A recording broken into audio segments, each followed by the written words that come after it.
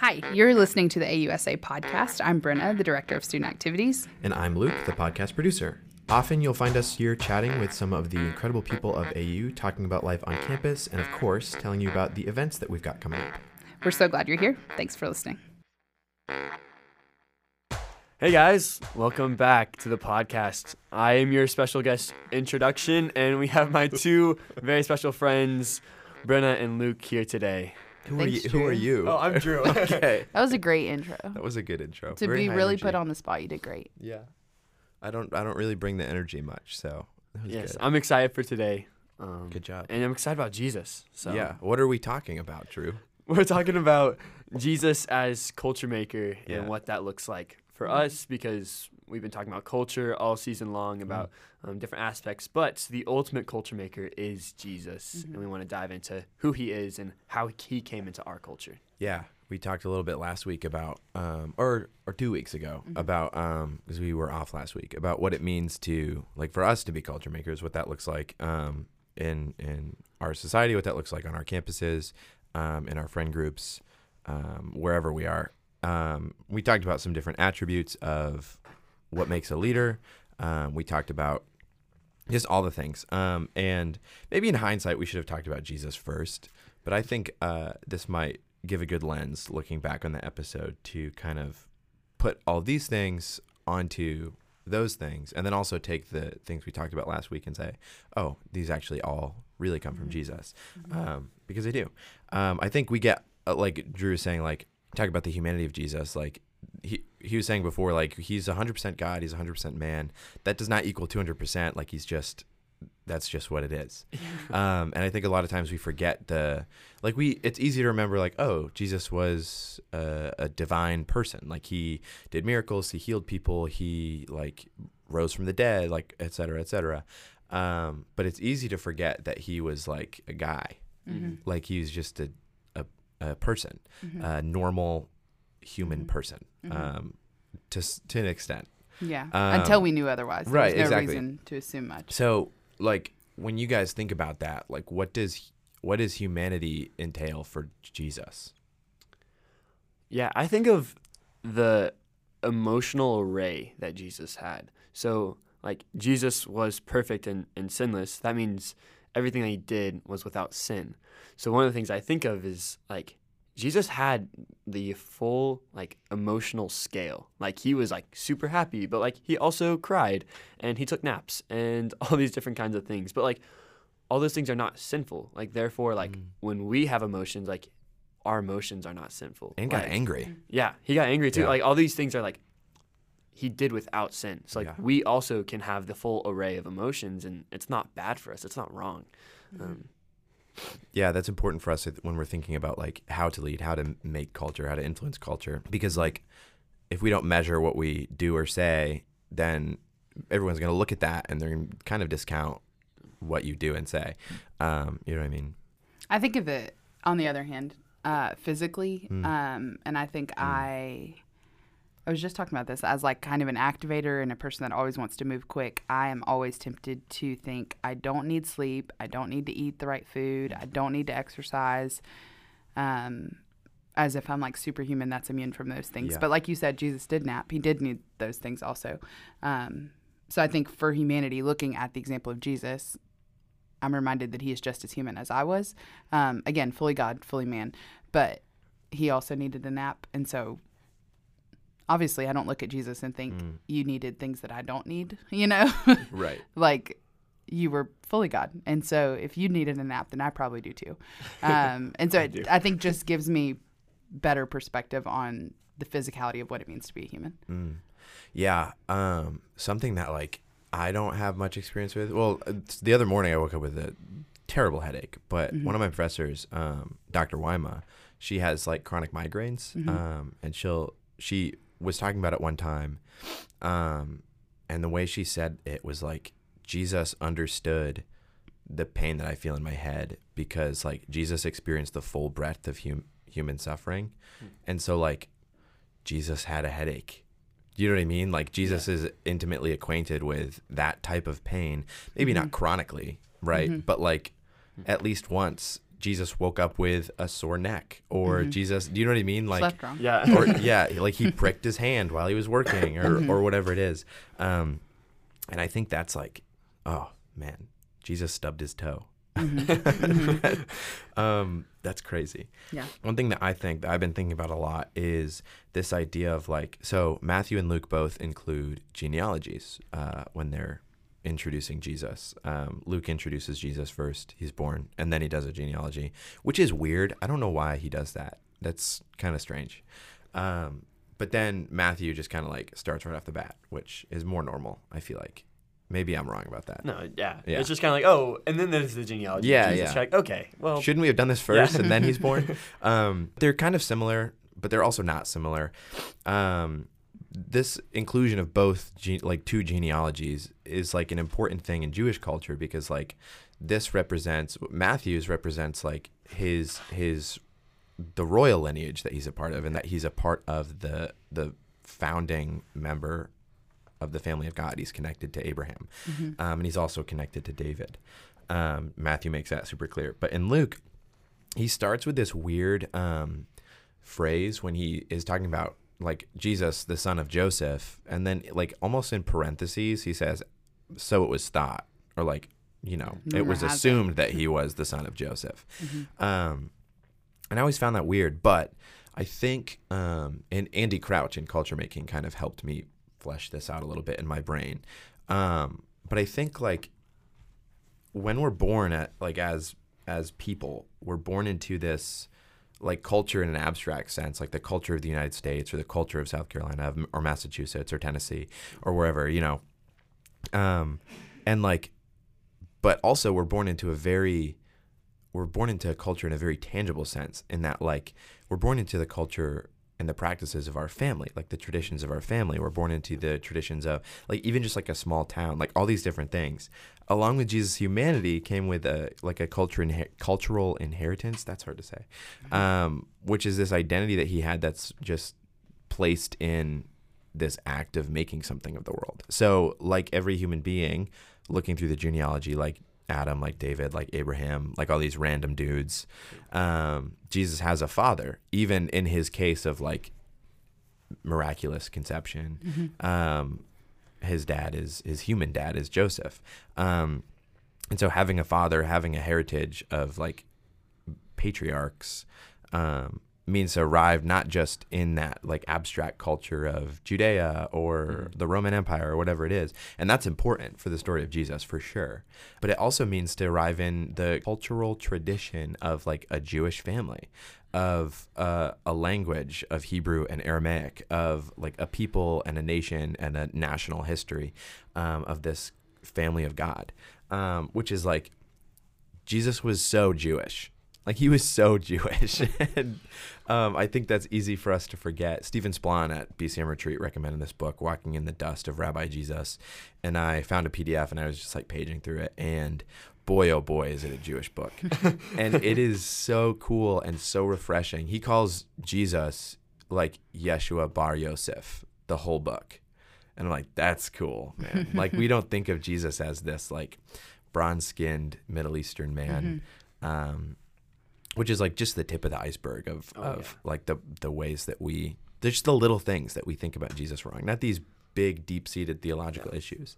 But I think realizing that Jesus has this cultural inheritance alongside his humanity is like key in like moving forward in this conversation. But are there any like specific like traditions or things that like you guys feel born into, like for better or for worse, like a part of your family or a part of your like what is your cultural inheritance?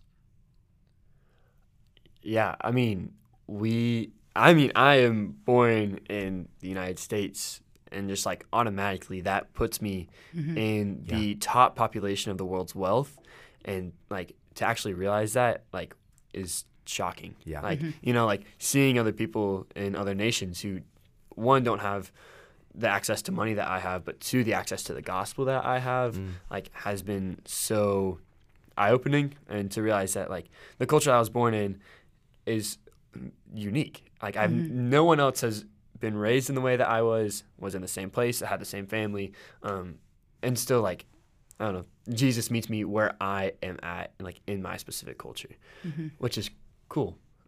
But yeah, it's just like I'm very much blessed beyond the majority of the world in many different ways. I don't know that I have anything to add. What about you, Luke? I don't know. I feel like specifically for like the region that I am from, I feel it's very interesting, like coming from New England, from such a different like set of cultural practices. Even in like, it's not impolite to just like walk past somebody and not even like pay them any attention. Whereas like here, like if you kind of know somebody and you just blow past them, like they might take that. If they're from around here, they might be like, oh, like Right. he doesn't like me or whatever. And so I think like little things like that aren't necessarily bad, but it's been interesting to see how they can be when they're moved to a culture that doesn't have the same set of practices. And I mean, we'll get there, but it's the same with like Jesus. Like he's coming from this radically different culture with radically different set of practices, the kingdom of God, into the kingdom of man, and calling us to do the same thing. Yeah. And of course these practices aren't bad, but when they're transferred into a different culture, they might seem bad. They might seem counter, because they are counter. So everyone is going to look at those and be like, uh-oh, that's lame. He can't do that. Yeah, I don't know. That was a trickier question than I expected it to be. While it was coming out, I was like, oh my goodness, this is a hard question. I was trying to think of it. I think that's an okay answer. I don't know. I think that could be like a whole episode unpacking that. I think that's a cool idea of a cultural inheritance. So Jesus was born as a person, and then as the story goes, he is suddenly 12, and then he is suddenly 30. No terrible twos for Jesus. No terrible twos. And when I was a kid, I was like, weird, that must be a part of his divinity that he just immediately came up. I was just like, the cultural practice, the cultural tradition that I was born in was of Christianity was very like, oh, like if there are any holes in the Bible, then we can't, then it's like not right. And so I was like, that must mean like holes in a narrative. Like if there's like a gap of time, that must be not what it is. So like what I'm reading on the page. And yeah, now I read stories as my major. So got over that pretty fast. But like, what was Jesus doing for 30 years? Or I guess for like 11-ish years, and then for like 17. Yeah. Like what was he just, Yeah, he was being Jesus. Yeah. So I think like this, a question that I've heard a lot of people run into. My uncle's an atheist, and he asks me this quite a lot. He's like, why did Jesus wait so long to save the world? And I'm like, okay, Todd. And I think the answer of that lies in this idea of like being a culture maker. Like we talked about like cultivating like the things that you have been given. And that's exactly what Jesus did. I think that's why he waits so long, right? Like he, as a kid, would have gone to, what's it called? Anyway, he would have gone to like Hebrew Bible school, and like learned about, Jesus would have like been like brought up to be very familiar with scripture and very familiar with the cultural practices of the family of Israel. I mean, he practiced the Shema, which is Deuteronomy 6:4, which is like the most like devout thing that you could practice. Yeah. And which is cool. And like, I think it's interesting to think, I think this might be dangerous sometimes, but like to fill in the holes of like what practices are there that Jesus, so like to think of Jesus like walking out his door and looking at his doorpost and seeing the Shema there. Do you know what I mean? Yeah. Like that's so interesting. And like all these other things. And he also learned and practiced a trade, right? Joseph taught him how to stonemason, carpenter, whatever you want to, who knows? There's not much wood in Judea, so it probably was rocks, but whatever. And also like he took part in the pleasures of life. Like he enjoyed meals, and he like hung out with his friends and he did chores and he took baths and naps. Like he was a deeply human person. And seemingly to everyone around him, only that for the majority of his life. In his like early years, Jesus spent most of his time absorbing, practicing, and like passing on his culture, like by like becoming a rabbi, literally passing on the tradition of Judaism, in a different way. Yeah, obviously. I think there's a certain sense of like him going through life and like having to learn like how to sit under people, which like he obviously knows everything. Yeah. So like he didn't have to sit under like the teaching of all these rabbis, which we see in his account when he was 12, that he was like, actually, let me teach you guys, which is baller move. He's like, I am that guy. But Capital I. Yeah. Yeah. So you just kind of see him like learn the idea of like growing up in life and situations and friends and like how to deal with that. And like, is that not us? Like, we don't have gaps in our narrative of being like, oh, like we were now 12 and now I'm 30. Like, so like he learned how to grow through life, and like we also need to learn how to grow through life. Even though we don't have the specifics of like what happened, like we can just still learn from that. And we can like, if we look at Jesus's ministry, we can see the ways that he experienced life so similarly to how we experience life, even down to like temptation. And we can think that must have been how it was for the years that we don't get. Do you know what I mean? Yeah. Yeah. What's the verse? Is it like Jesus grew in wisdom and stature in favor with God, or God and man, or just man, whatever. Both. Yeah. Okay. Yeah. That's like the same. That's the same wording like for Samuel, right? Yeah. Which I think is so cool. Like this great prophet, advisor, whatever. Like that's the same language we get for Jesus, or that's the same language we get for Samuel, however you want to look at it. I think it's like an honor both ways, especially in Jewish culture, like to think of someone as Samuel and then to read the same words about Jesus. You're like, this guy must have been important. Which is a cool little distinction, but like, that's all we get. You know what I mean? Yeah. Like you were saying. I think going back to the question of like, why did he wait so long?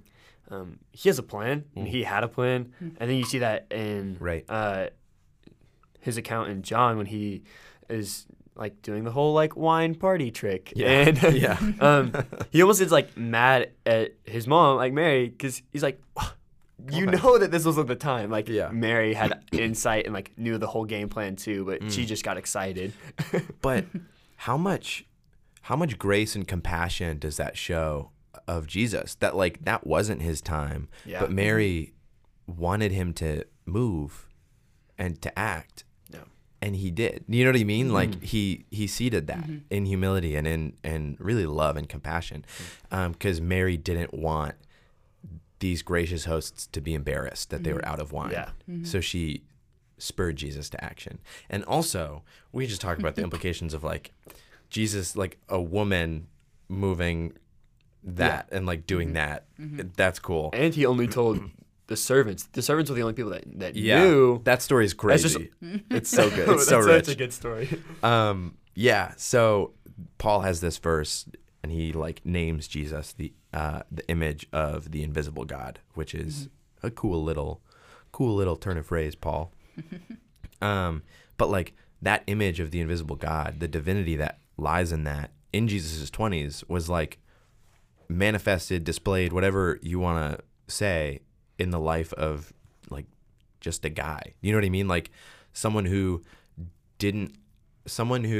looked maybe more similar than we would like to admit to like the guy who lives down the street who's just like extra kind to everybody, and you think he's weird because of how outgoing and compassionate he is. It's like for 30 years the Son of God would have just looked like a student of Scripture and a pretty good carpenter, which is crazy. Yeah. And tough to think about, because it's like, well, then what's the implications of that for the people that we're interacting with, especially who have Jesus in them, like as believers. This is like moving from Genesis 1 to Genesis 2. We talked about this with Drew again, also at the beginning of this season. How Genesis 1 is kind of this big, like, just big is really the only word I can think of. Account of like creation, and it moves through all the days and like this giant, like, beautiful expression of creativity. And then Genesis 2 is this intimate and dirty scene where God makes Adam out of mud. And so just like that, like, this is Jesus moving from this vast cosmic drama to a divine hand in the dust, which is cool. And so, like, thinking of Jesus as passing on culture, as taking on culture along with flesh in his humanity, like, are there any specific ways that you see Jesus being a cultivator of culture in his ministry? Like, talking now not about like, oh, what happened in the years that Jesus wasn't doing anything. Like, what did Jesus do in his ministry that maybe passed on Jewish tradition, that maybe like emphasized or pushed forward like being a person? You know what I mean? Yeah. I think one of the cool things I see is all throughout Jesus' ministry, he like first reaches the humanity side and then goes to the spiritual side of, like, so like feeding the 5,000, like he first like broke bread and like gave it to everyone, and I was like, hey, like, by the way, like, I'm Jesus, like, I'm the bread of life. you know, and like each time you see him, like, he will like heal someone, like he'll like heal a leper or like paralytic person, like whoever it is, like they meet the physical needs first, and then he meets the spiritual needs. And those are not separate, but they're all woven together in his ministry. Yeah, that's good. That's a perfect segue too. Yeah. I think, like, obviously now you probably see where we're going, like thinking of Jesus as cultivator of culture. There's this other side that's more, I think, way more evident, like in his ministry. He's like a creator, right? A cultural creator. We can talk about John 1, and how like all things were made through him, and there was nothing that wasn't not made through. John is weird. Yeah. He wasn't writing in English. He gets a pass. That's all I know.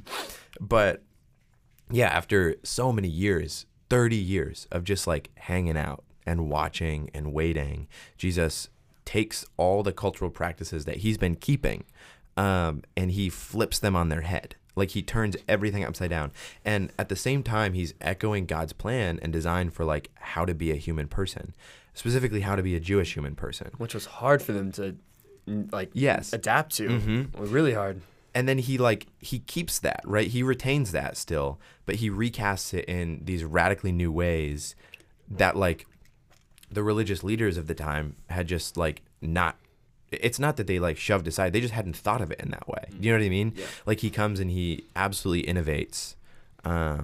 Like we talk about, if we want to incite lasting change, the only way to do that is to create something. And that's what we see Jesus doing through his ministry. And the perfect example of that is the Beatitudes in Matthew 5. Like, he says all these like crazy things, like these absolutely bonkers, insane things. Like, blessed are those who weep. Yeah. Like, what? Blessed are those who mourn, for they will be comforted. It's like, okay, like, what does that mean? You know what I mean? All these things, like the poor will inherit the kingdom of God. Like, what? So many backwards things. Yeah. And like the Beatitudes, I feel like the Sermon on the Mount in general, but specifically the Beatitudes, screams at me like it's Jesus's mission statement. Do you know what I mean? Like, it's like one of the first times he teaches, it's the first time he teaches to like a big group. And he's announcing why he's here. Do you know what I mean? Like, all these different things, every part of the Sermon on the Mount is addressing a part of Jewish law and tradition. Yeah. And it's addressing it and it's reshaping it. Yeah, and he kind of like in the middle of the sermon gives his whole thesis statement, which is like, for I did not come to abolish the law, but to fulfill it. Yeah.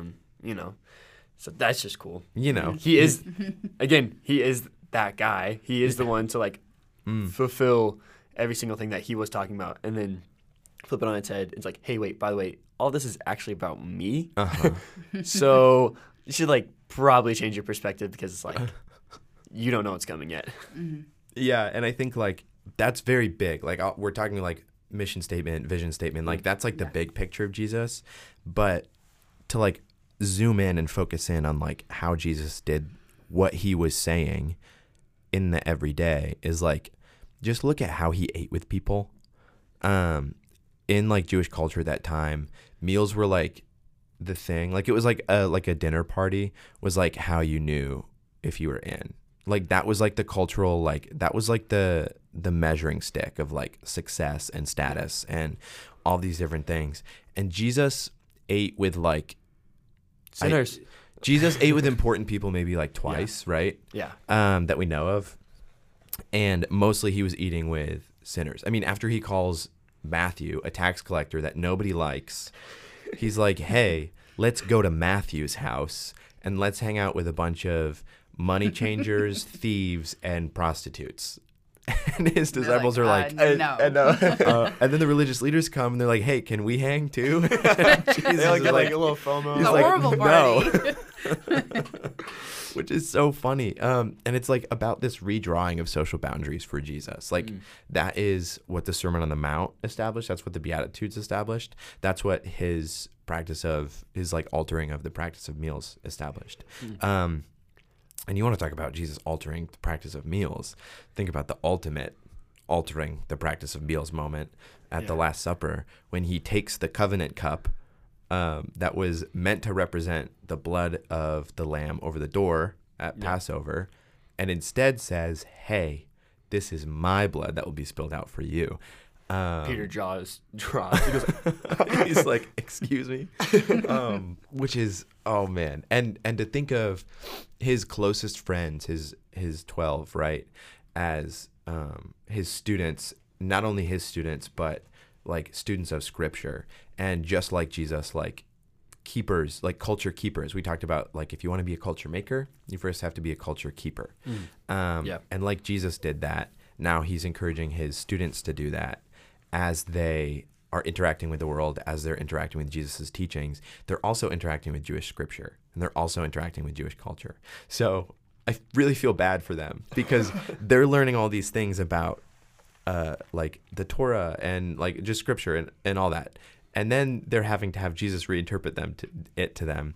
And then they're having to like kind of explain it to people sometimes, and it's just like this whole mess. And then they have kind of like little group meetings sometimes. They're like, guys, I don't understand what What's Jesus going said. Wait, I don't either. Okay, cool. Like they fall We're all asleep. confused, right? They fall asleep while he's praying. Yeah. Like all this stuff. But at the same time, like amidst the confusion, that does not push away Jesus. Like it almost draws him closer. Like in the same scene, you see John like laying on the chest of his Savior. Like, wow, that's beautiful. Like, you know, like our confusion, and just because we don't understand anything, doesn't discredit us from entering the presence of God or being full of wisdom. Like, he invites that in and says, like, I know you understand, but like, I'm here to help. Like, and now we now have the gift of the Holy Spirit, like, who is able to help us discern and understand these big truths. Bro, yeah, cool. For real. So I think ultimately, like, while yeah, sure, like the things Jesus said and the things he taught to people,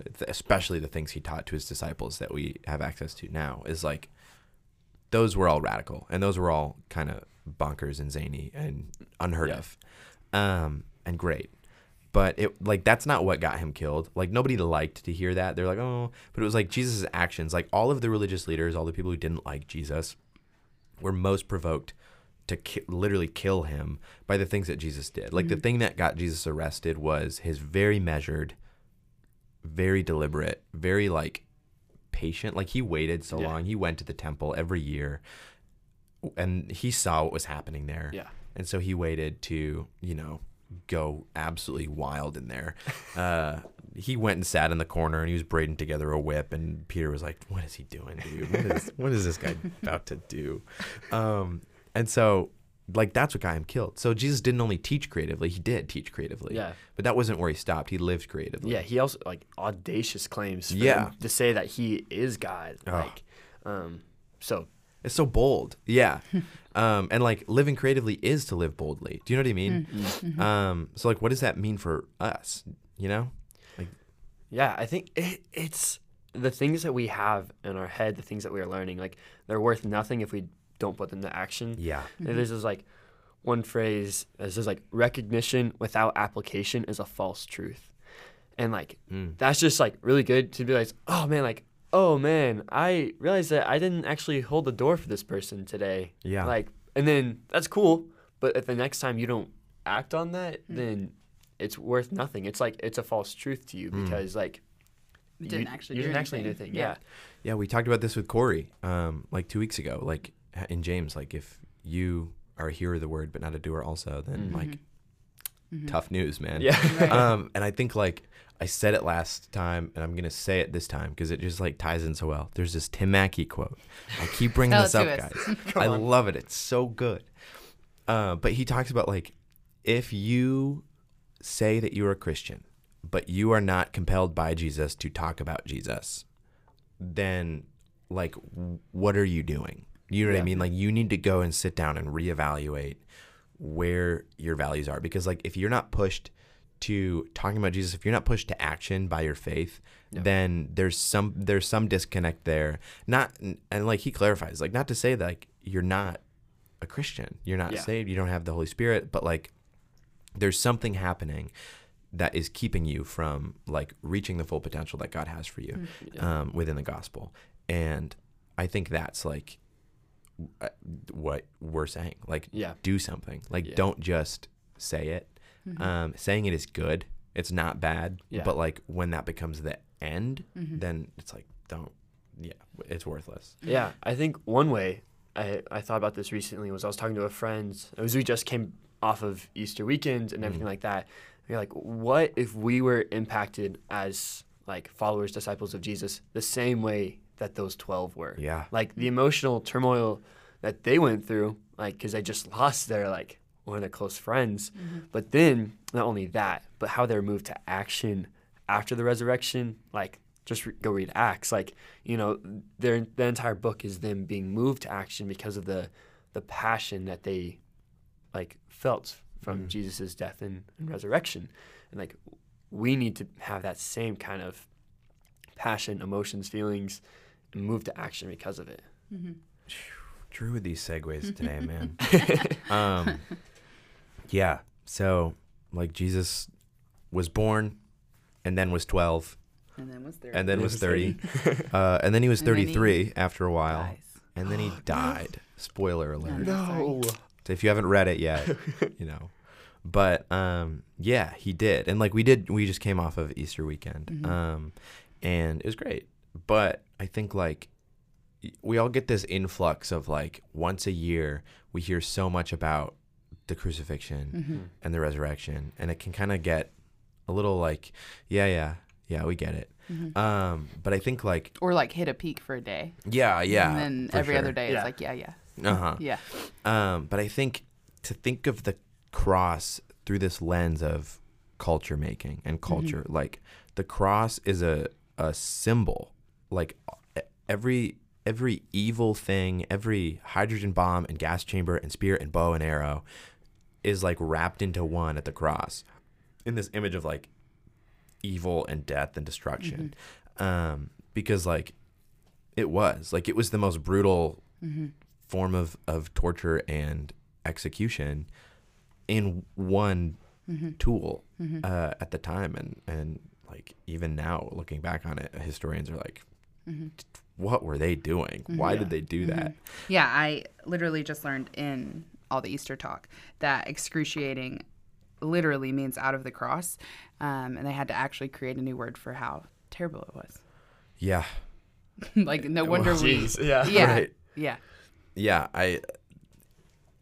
Andy Crouch has these two quotes that I'm just going to read because he said it better than I could. He said, these are two separate quotes from different parts of the book, but quote, "There's nothing to cultivate about a cross. Nothing good can be affirmed or tended here. It is designed to extinguish life itself, ruling out creativity with inexorable gasps of suffocation." That's a lot, Andy. But it's true. And then next quote, The strangest and most wonderful paradox of the biblical story is that its most consequential moment is not an action, but a passion, not a doing, but a suffering.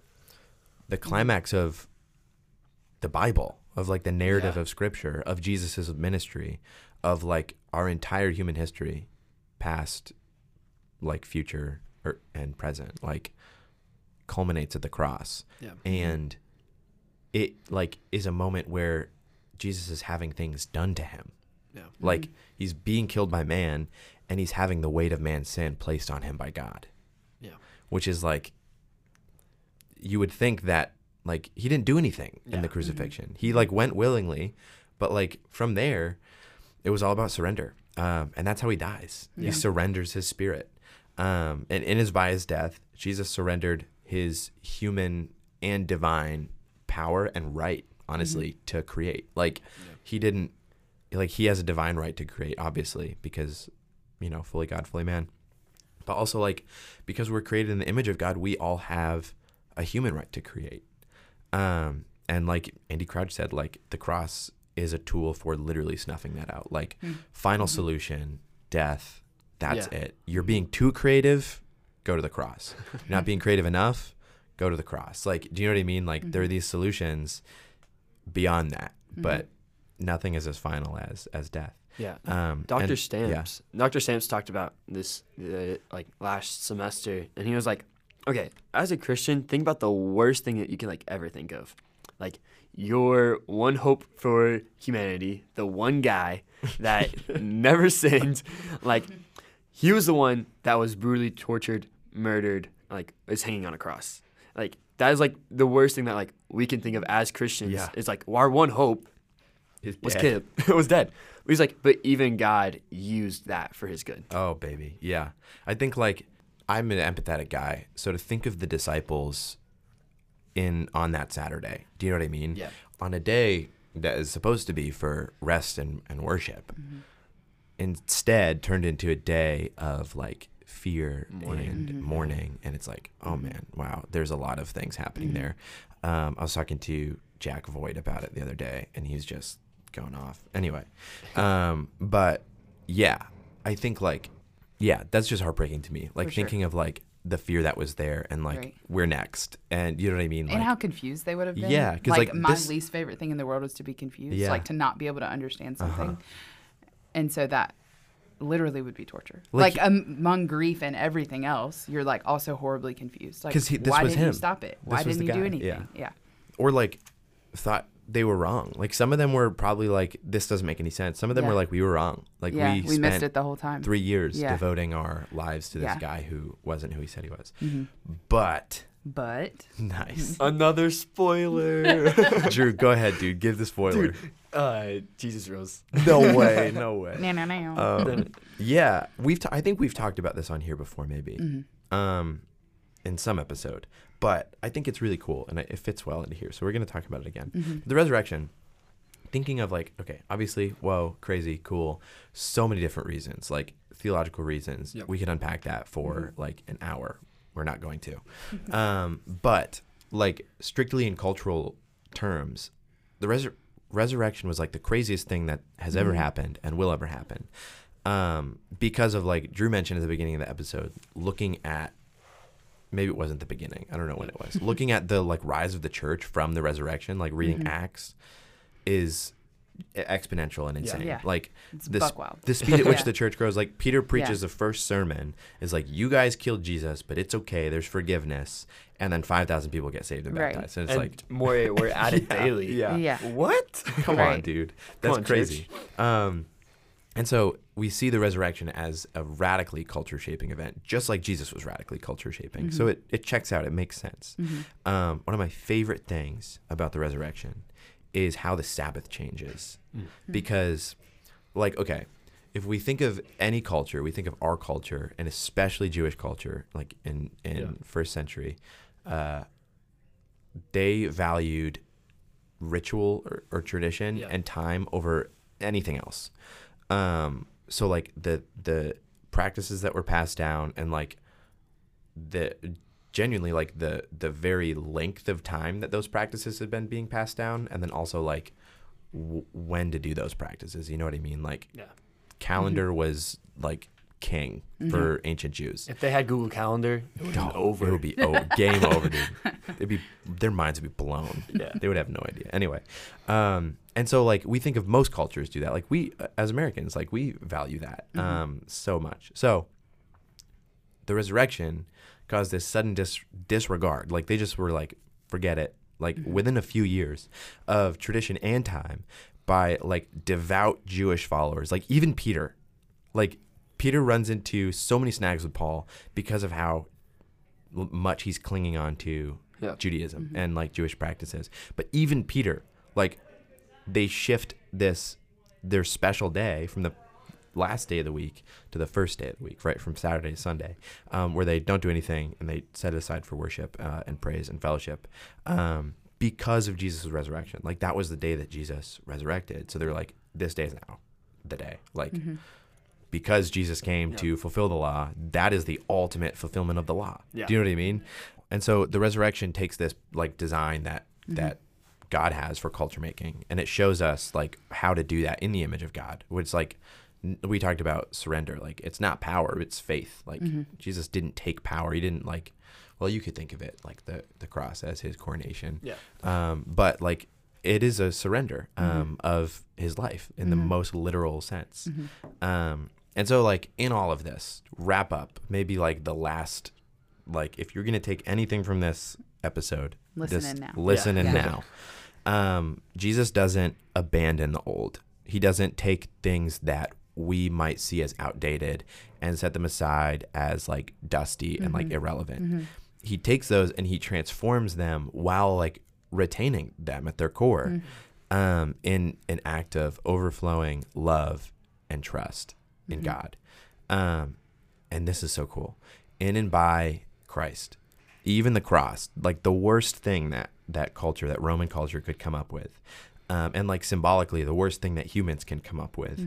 And the one thing that actually probably deserves to be set aside. We talked about like some things deserve to be only condemned. Jesus takes the cross and he transforms it into this emblem of trust and forgiveness and mercy and love. And like the flag of the kingdom of God becomes the cross that Jesus was killed on because he didn't stay dead. And that is so cool. It's so cool. Oh, anyway, Jesus is cool. Thanks, Jesus is culture maker. Capital C, capital M. Yeah. That's that. I have nothing else. Thanks for coming, Drew. Hey, thank you guys. Oh, okay. Are you going to do the events for this week? And now to our most special friend, Brenna, and she's going to explain the events for this upcoming week. Thank you, Drew, for that wonderful teeing us up for events. So we are wrapping up the semester. So happy Friday today. Tomorrow we've got the Greenville Drive game. If you haven't gotten a ticket yet, I believe there's still some on sale in the Student Life Suite. So pop over there and grab a ticket. They're just $5, and it'll be such a fun night with literal dream weather. So praise God. This coming Monday, we've got Student Appreciation Day. Surprise. Nobody really knows about this one, but there will be fun surprises all day long. Things popping up everywhere. So keep watch of our social media for all the details on that. On Tuesday, we've got the trunk sale. So if you have ever thought like, wow, I wonder what those seniors do with their old mini fridges, then this is the event for you. You come buy an old mini fridge for your dorm. There will also be clothes. There will be shoes. There will be all kinds of random things that people are cleaning out at trunk sale. And then on Thursday night is the late night breakfast. And that's a wrap. That's all there is. Yeah. Late night breakfast will have obviously delicious breakfast served up by AU faculty and staff, but also some raffle prizes and fun stuff like that. So, and then that's it. We're done. No. The year's over. Yikes. But we'll be back next week with another episode. And then we're dreaming up maybe another special guest. Couple or two after that. I know next week we have Dr. Turner. Very excited about that. But yeah. That's it. Yes. Happy almost summer. We'll see you back here next week. Bye.